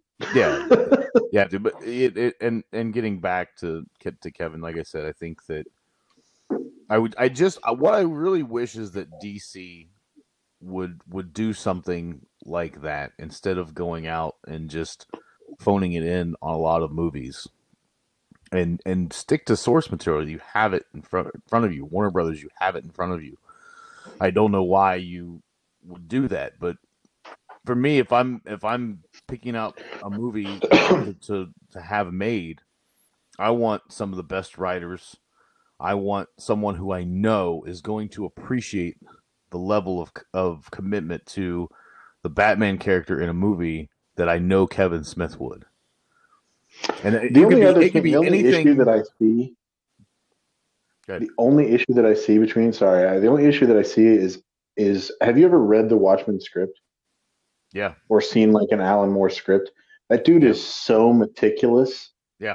When it comes to writing, like it's absolutely insane to the point where, and the way he scripts a comic book is he actually writes a comic book the way you would direct a scene and write the script for a movie. So he's almost twofold in there. Like when I used to write comics myself, I used to write more as like a suggestion. So it was kind of like a screenplay style. He writes it as if it's a screenplay and a direction all in one kind of thing. So you can't really, I think you could almost, if Alan Moore is scripting it, you could almost put any director that's willing to fill in his direction or, bring his vision to life in that role, and it would be fine, just simply because Alan Moore is so meticulous that as long as the person follows what's on the page, they'll do fine. No, yeah, and I understand. I think Kevin, with his love of comics, his love of Batman, I think that it would bring something different to the table, even visionary, even going, if you went, screen for screen of what Alan Moore wanted to do. I think that just Kevin, for me, I think when I think comic books and someone that has not directed a comic book movie, I feel like Smith needs to happen. As much as the guy owns his own comic book shop. I mean, I feel like this should happen, this should have happened. And I kind of understand why he doesn't do it, but at the same time, I'm like, if Vivian's question is being posed to me, I'm like, this is like, I love Alan Moore's writing. I love how he's very meticulous. I love that because sometimes comics need that. You need that meticulous storytelling within comics because it's compacted sometimes, but Moore has also done a lot of graphic novels, and so you get a lot more meat on the bone of that story. So I really, like I said, I think that just the meshing of those two would be night and day, but I think it would really work. Yeah, I mean, it definitely could. I think I wonder if I don't know specifically has he ever mentioned why he doesn't direct comic book movies? No, Smith. But Smith, I don't know. I just don't. I'm not sure if he feels like if he does one, people will crap on it, and it'll be just really bad. Like there's such a high bar now with comic book movies, Like a fear kind of thing. yeah, like a fear. Like if he he's doesn't do it justice, like the aura of Kevin Smith being such a comic book nerd would crap on, fans would crap on him. But I feel like he's doing Supergirl and the Flash, like he's kind of putting dipping his toes in it, and I think that it'll eventually happen. I just like I said, I really want to see his vision. Even we can throw Alan Moore out the window. Let's say Kevin Smith just wrote a Batman movie. I think that we would get a very superb Batman movie.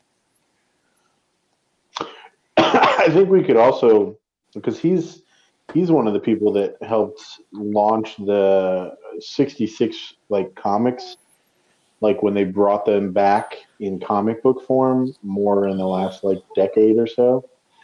Kevin Smith is one of the reasons why they came back. I think he actually might have been one of the people that penned one of the first few issues of it, or first few series runs anyway.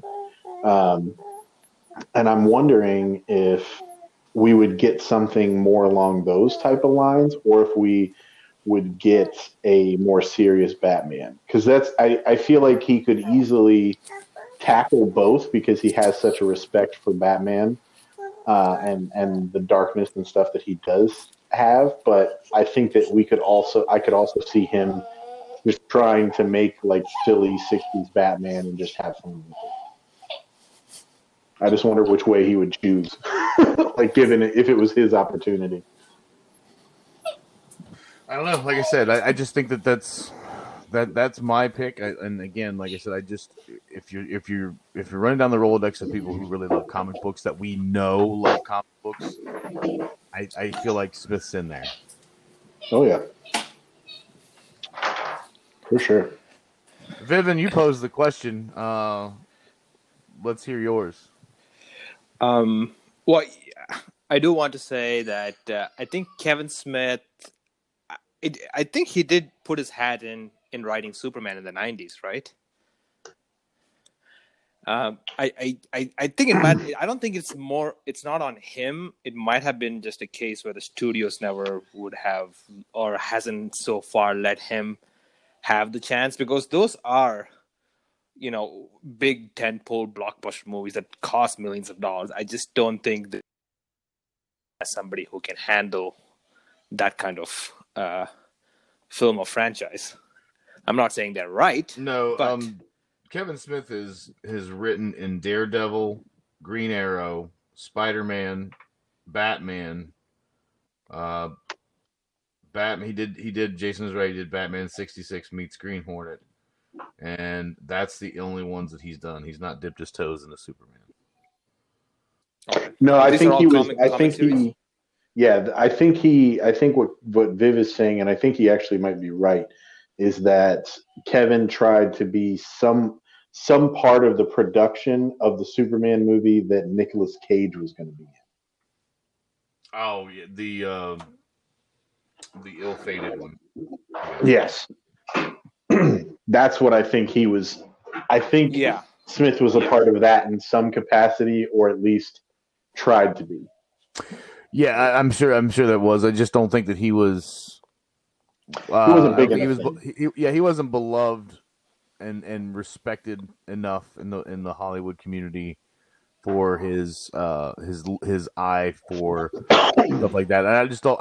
Again, like I said, I think that he gets a bad rap sometimes from the studio because, like I said, you look at a guy and you're like, he looks, look how he dresses. He doesn't dress like a guy that should be directing, and he goes out and makes these blockbuster movies that make tons of money, and they're kind of under the radar. But again, I look at him and I go, this guy loves comic books. This is the guy you want to direct your comic book movie. Yeah, I think a lot of the people. I mean, the Russos obviously did a great job, and honestly, the Russos are kind of they can't do any wrong. Almost is what it seems like. They're fucking start outs with Community, and then into the films and stuff. They did great, and they're big lovers of comics, and if they can knock it out of the park, why not give another big comic book nerd a shot. I think you're right. Honestly, I'd love to see it. I think part of that also has to do with Community. A couple of the episodes really became a playground for them to show how good they are at directing action and big set pieces. And I think that the studio, part of the reason they hired the Russos was they were able to see that they were able to pull off with a limited budget. And that could be also a hindrance that might be. And I think Smith himself has kind of said this, or at least insinuated that, big action pieces might not be his forte. And when you're making a comic book superhero movie and you're adapting that into a movie, most of the time you need those big, if the studio is going to put that money, they want to see that big bucks on the screen. So that could be a hindrance. I think he's done a really good job of proving himself. I think he's much more a story-driven writer and director, 100%. But I think Batman lends himself that way. Like if he went for if he was adapting The Long Halloween into a movie form, that would be really fucking cool because it's very much a story-driven movie and there are story-driven comic and there's very little action in it. Just a lot of death that happens. And I think that he could pull that off really well. I think you just have to have the right kind of context of a story for him to do. Like if you were going for, big, he's not going to fight Steppenwolf in his movie. That's not going to fucking happen. But if we focus it down on a lower tier villain and don't do a whole bunch of over the top fighting sequences and focus more on the story and the detective side of Batman, then I think he could do a really good job. 100% agree. Yeah, I think that maybe a character like Sub-Zero, or not Sub-Zero, Mr. Freeze. I'm sorry, I was thinking about the movie. Yeah, Mr. Freeze would be a perfect opportunity because there's a lot of dialogue with Mr. Freeze and Batman, and there are action sequences, but I think that would be a perfect villain for him if they were doing a Batman movie. Yeah, I think he'd be a good one. I think he's. I think there's also a lot of torment that goes on between both characters, and I think that we'd see a lot of that on there. And I think Smith does a good job of revealing characters' pain in dialogue, even in silly movies. Like some of the silly shit that he puts out, sometimes there's those moments of Smith knowledge where he'll just drop some real heavy shit on you and then just kind of just goes right past it.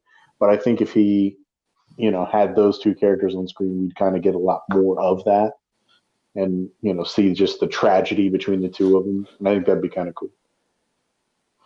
Yeah, definitely interesting choices. Much better than what sometimes you get out of the straight and narrow Hollywood picks. So, and that's what I was hoping for in this conversation. And for myself, that's I try to go in so many different directions as far as it's a fun playground because you can take Batman so many different ways. Like if you do a director like Ridley Scott, who has created two of my favorite world building movies, which is the first Alien movie, Blade Runner. Those two are just such great universes that he has created that these characters exist in. So Batman and Gotham lends itself for a director like that. Or even, what if we go the opposite direction, like a super action-oriented type of director, John Woo?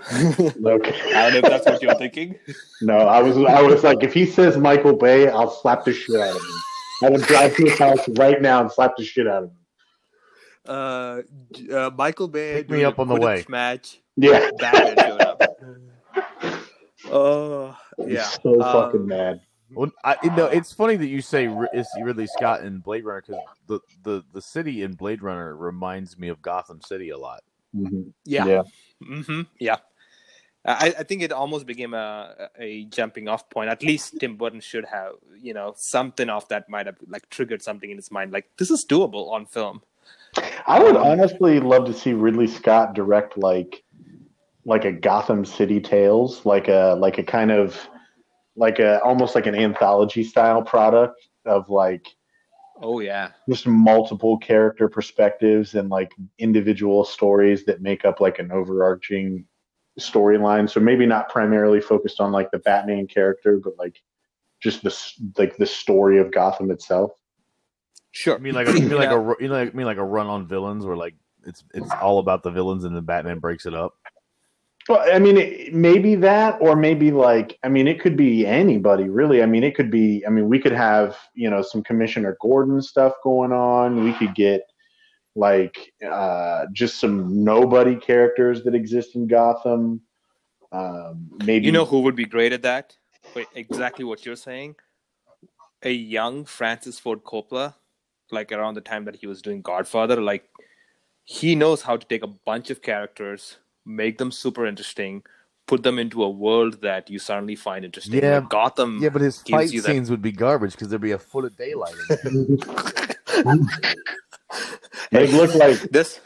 It'd be worse than 66 Batman fight scenes, like way worse. Yeah, that's what that scene needed. It was just like a big pow right where the daylight was. Right, that second, right when it happens. I think with a video playback village these days, where you get to see exactly what you're shooting, he might avoid that. I'm guessing, in those days you shoot, you're not quite sure what you got. You see the next day the product of what you shot. Know. So. It just that scene always makes me laugh because I love the character, and he's like, there's a very pivotal scene in the movie, and like he's beating the crap out of this dude because there's close-ups and there's that long wide shot, and there's just a foot of daylight. Yeah. No, I hear you. Sorry, sorry. You said Godfather, and I was like, fight scene, Batman. Fight scene? Maybe not so much. Batman whiffs. All right, fine. Back to John Woo. Back to John Woo, fight scenes. Maybe we can do a dual director here. What did John Woo direct? I can't think of what Well, his American movies are like Face Off, a lot of 90s movies. Hard Target with Jean-Claude Van Damme. But the movies that I really like are his Asian movies before he came here, like A Better Tomorrow, The Killer. Those are like, if you get a chance to see any of those movies, the action sequences in those films are like nothing you've seen. It is so good. And they're basically balletic gunfights. I mean, you've seen John Wick, but like I don't want to say it's on another level, but this is way before any of that came along, and it's so good. Who did Point Break? Point Break. Oh, I was going to bring her up too, Catherine Bigelow. She's really good too. She did a couple of. She has amazing action sequences. Oh yes, that chase scene is next level. Yeah, I would. If you put the Joker colors on Swayze's outfit, like that's a Batman and Joker chase scene. Yeah. Oh yeah, and a really fucking good one too. Like, but almost it would have to be like, I mean, we would almost need a young Batman, or like Batman's gone and it's Robin chasing him, and so Batman's trying to cut him off at the pass kind of situation. Yeah. That would be kind of cool. That'd be badass. Catherine Bigelow would be a great choice. Keanu Reeves could play Robin. You're absolutely right. Young Johnny Utah. That would have been he would have made a badass fucking Nightwing. Let's be honest. Oh yes. Back in the day. You know that he's about to release his own comic book? Yes. I heard that the other day. Yeah. I saw that. I seen some panels. Looks badass. Berserker? Yes. Mm-hmm. Yeah, sure. Looks amazing. Yeah. Definitely looking forward to that. Anyway, back to Batman. So for me, I know for both of you, the villains hold a lot of sway. For me, I've always it starts with Batman and his kind of I've always been interested in his psychology, his trauma, and his, frankly, his detective skills. So I don't think a movie has really put that to use. And the one that I was coming up with was, I think you could put Fincher in directing a Batman movie that is completely centered around a case that is very much unfolds like a mystery. And you have to... He'd never do it, but it'd be awesome. Yeah, no, he would never in a million years do it. He just wouldn't be interested in it.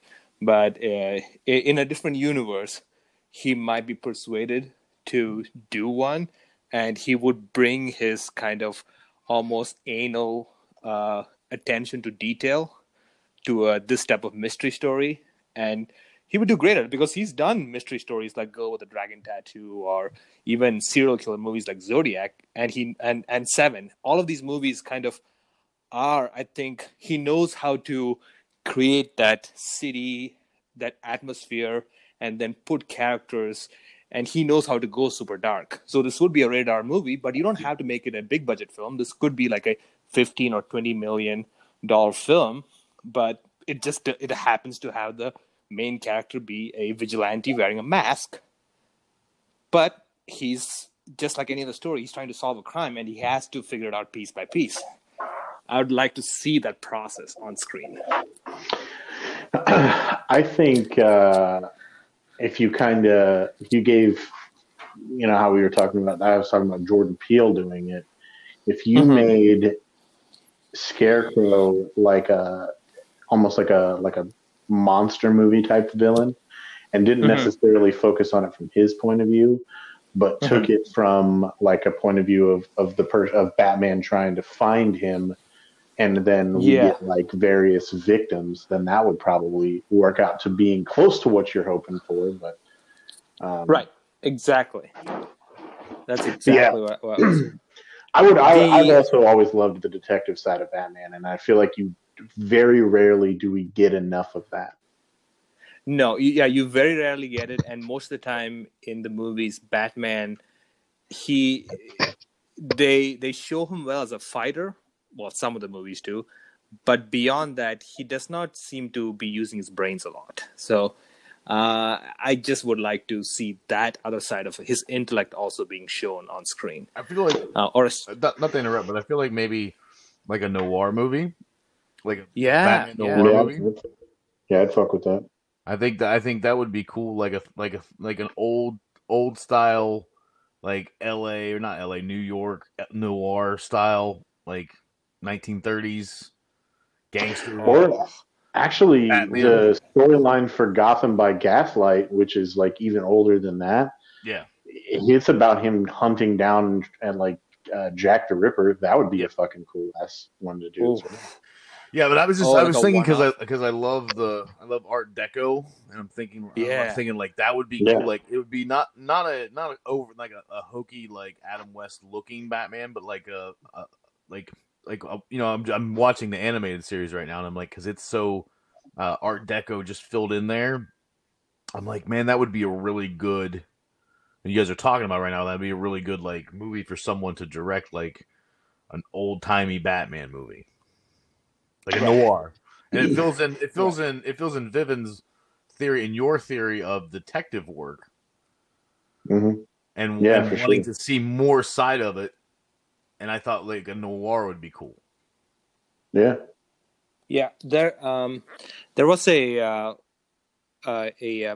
started in novels, but his movies, his stories got adapted to the movies, and he was one of the kind of the prime people for the noir genre. His name was Raymond Chandler, and I think he would also be able to write like a nice pulp version of a Batman mystery story that would be set in that era.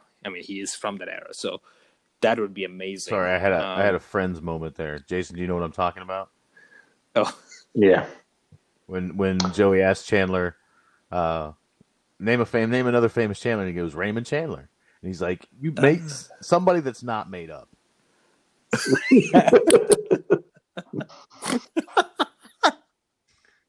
So as soon as you said Raymond Chandler, I'm like, man, that scene popped in my head. I was like, We're not trying doing to somebody really that's not laugh. Jada.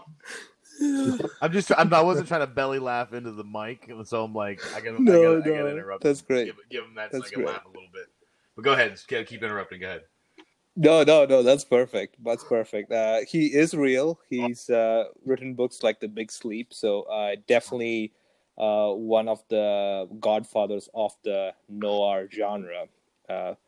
So that's why I think he would be a great writer, and obviously if you'd get Fincher to do it, that would be so amazing. I will also accept a movie of which is basically Die Hard in Arkham Asylum, which is basically the Arkham Asylum video game in a nutshell, but still that. Oh, then what I would want? Have you guys seen the movie The Raid? I have seen clips of the movie The Raid. Okay, it is so badass. I mean, the action sequence in that movie is next level. Both the first one and the second movie. That director, I forget what his name is, but if we're doing a movie that's set in Arkham Asylum and Batman has to get out, get him as I think his name is Gareth Evans. He would be so good. I mean, that is essentially the concept of the Arkham Asylum video game, is very much that. But oh, okay, yeah. Basically, the Joker traps Batman inside Loxy Man. He takes over Arkham and Loxy Man and taunts him the whole time. Yeah, he's just like an asshole to him, like while he's trying to escape. Okay, actually, so he's trying to like recapture him. Yeah, the first game is very much like a close quarters in Arkham Asylum game. Then the second one is an open world inside Gotham where they've closed off all routes of Gotham. And then the third one is like whatever the fuck they're doing. In that one that you played. You mean like, yeah, it's like, I think the third one is basically like, here's a Batmobile, shut the fuck up about the rest of the game. Okay, well, this one, I think the premise starts with Scarecrow taking over the city and basically everybody leaves and it's just Batman trying to. Obviously, I haven't played the other one, so I could not compare. But I like the concept of the first one, which is you're just getting trapped in a specific area, which I'm sure is great for video games. It lends itself to a great video game play and video game development because it's you're able to do a whole lot in a small area. Exactly. Speaking of that, I had another name come up, but you guys are much better video game connoisseurs, so you guys could probably tell me if this is a terrible idea or a decent idea. What about Hideo Kojima? No. Ugh, no. No? No. I would be super interested in seeing his... I can't get into those. Hideo Kojima does Metal Gear Solid. He does Metal Gear Solid and Silent Hill. Maybe? I don't fucking know. Maybe. No, and what is his latest game? And that's why I don't care. His latest game was called Walk, basically, is all you do is you fucking walk and carry shit. I mean, he's super out there, but obviously it's like that. I think the problem is this is the first. So Hideo Kojima used to work for, I can't think of what the fucking publishing studio is right now, right off the top of my head. But anyway, he used to work for this one publishing studio, in Japan, and that's where he made Metal Gear and Silent Hill, and then they had a lot of creative differences, and I think part of it is he wanted more creative control, and they wanted more creative control over their projects. So there was this whole big spill out over whether or not he was quote unquote being held captive by that studio. And then during that time period, PlayStation offered him a contract to develop a game. And they were going to let him fund his own studio, and they were going to back him financially, and then they'd let him do whatever game he wanted. Well, the first game he did outside of that studio is the one that's out now where you just Death Stranding. Death Stranding, right?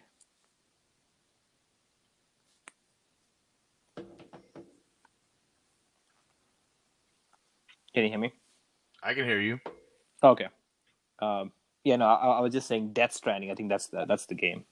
Yeah, it's very not entertaining though. Like I've never personally played it, but I've watched somebody play it, and it looks like the most boring fucking video game you could ever play. Like I've watched numerous videos because I'm like, well, maybe it's not, and then like there are people that are hardcore Hideo Kojima fans, like fanboy level fans, that play this game and were like, yeah, he's lost it. So I don't know how much of it is truly him and how much of it is the studio he used to work for, helping gear his ideas into an actual working piece of art. Okay. So, I mean, I agree with that because I'm seeing really opposing reviews here. Some are calling it a masterpiece. Some are completely hating it. Some are saying, obviously, what you said is boring. I have a friend who was like, man, he was like swore by it. It is like the greatest game ever created. So I guess it's one of those polarizing things where either you love it or you absolutely hate it. Yeah, and I don't think that's not what you want for a Batman game. I think right. I think as far as like the gameplay mechanics go for like a Metal Gear Solid type of situation, that's almost exactly like what you get in Arkham Asylum. You get that stealth, sneaking around through pipes and different shit. So if that's what you want, then Arkham Asylum already has that. Okay. What is that game, Splinter Cell? When I used to play that, I was like, oh, this would make a great Batman game. Yeah, I mean, essentially the studio that developed those games, the first two are absolute masterpieces, and in fucking not only in superhero video games but in video games in general. They're just super fun, and I've only ever played 3 games in my entire life that actually made you feel like you were a superhero, and I'm going to lump those 2 games as one, and then the Spider-Man game, and then there's another game that I can't think of the fucking name. It's called like it's about you're infected with some sort of a disease that gives you like superpowers. But those 3 games are the only games that I've ever played that like just holding the controller you feel like a badass superhero. And that's a cool thing. All right, very nice. All right, I think I got what I needed out of this question. I'm sorry to say we went well past our 30-minute mark. I blame Canada. Canada, yes. So let's give the audience a preview of what we are watching next week. So next week we will be changing directors because the studio changed directors. It will be the 1995 Joel Schumacher Batman Forever, starring the indelible Val Kilmer, the odd choice Tommy Lee Jones, and the indisputable Jim Carrey. Also, Nicole Kidman is in it. So, I am super interested in going back and watching this movie. Again, before the Nolan films, I think Batman Forever was the one that I always enjoyed watching as a film. So I really am curious to go back and watch it and see if it holds up for me, or will I suddenly see all the flaws? There aren't as many flaws in this one as there are in the next one, unless we count the entire Tommy Lee Jones performance. What was Mr. Jones thinking? I mean, really, was he really trying to compete with Jim Carrey? No. What was the studio thinking? Why? Why didn't we give this role to Billy D. Williams? Yeah. Why? Well, obviously, they were trying to take it a completely different direction. I get that, but it's Tommy Lee Joker, and I don't like it. I don't even know if that's quite what's going on there. Like, it's just like he looks good. I'll give him that.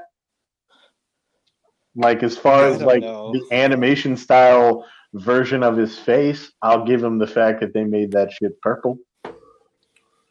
And I like that better than the fact that Nolan's version is like realistic. So aesthetic choices. Okay. At least it's consistent with the world he's building.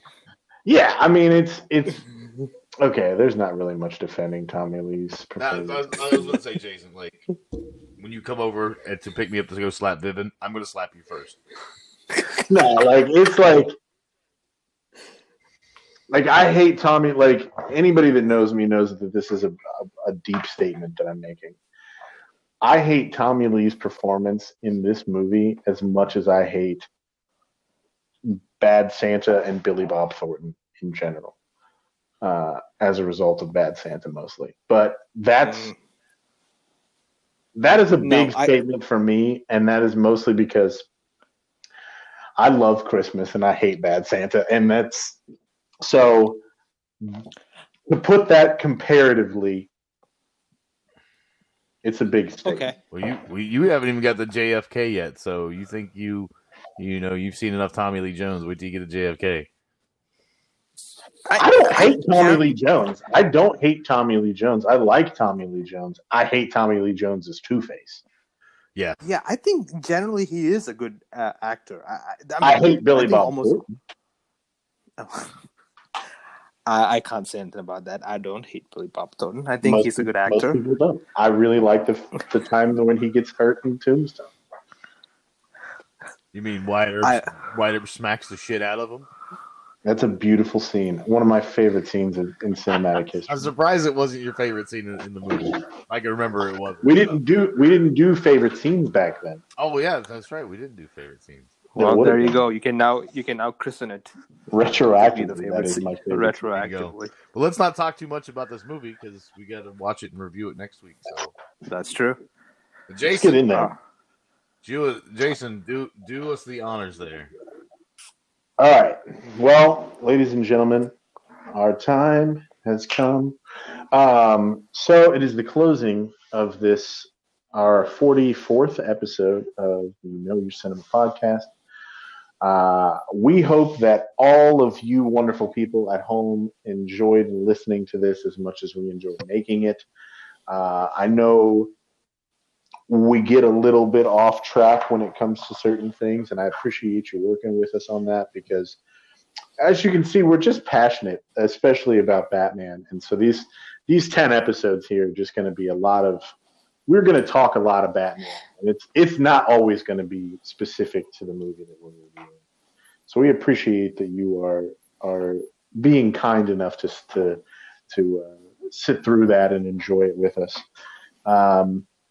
If you would like to reach out to us, tell us anything about how you feel about any particular character, pose your own question that you would like us to answer, please reach out to us on our social media. We've got facebook.com/KYC podcast, on Instagram, TikTok, and Twitter at KYC podcast. So just get a hold of us. We love hearing from anybody that listens to the show. It really gives us a sense of purpose, lets us know that this is worth something, that this is not just three friends having a conversation about Batman, but it's actually something that's bringing some sort of benefit to other people, even if it's just entertainment or whatever. But we do appreciate it. So the way we like to show our appreciation here on our podcast, we say this with the most love that we could ever possibly muster. And what we are going to say to you from all of us here at the Know Your Cinema is go fuck yourself. Yeah. Whoa. Go What? fuck yourself. This is news to you, not Liv? PG. Yes, this is news. Well, no, Vince Easy was there, like, whoa, and I'm McDonald's. like, I got to delay for a second. Easy there, McDonald's. There goes our McDonald's advertisement. Yeah, fuck. It's right out the door. They'll be okay. I think they'll be okay. They'll be okay. They'll do We're not fine getting- without us. We're not getting the fucking Happy Meal toys now. Oh, No, we're not the nobody- Joe Rogan of podcasting. Okay, We're close. close. just a few away. Just a He few closed members up. away. He closed $100 million deal. We've closed a no $1 million deal. So we're close. That's true. Yeah. That's very true. Well, on that note, I'll see you guys next week. All right. We'll see you guys next week. Take care, guys. Bye. Bye.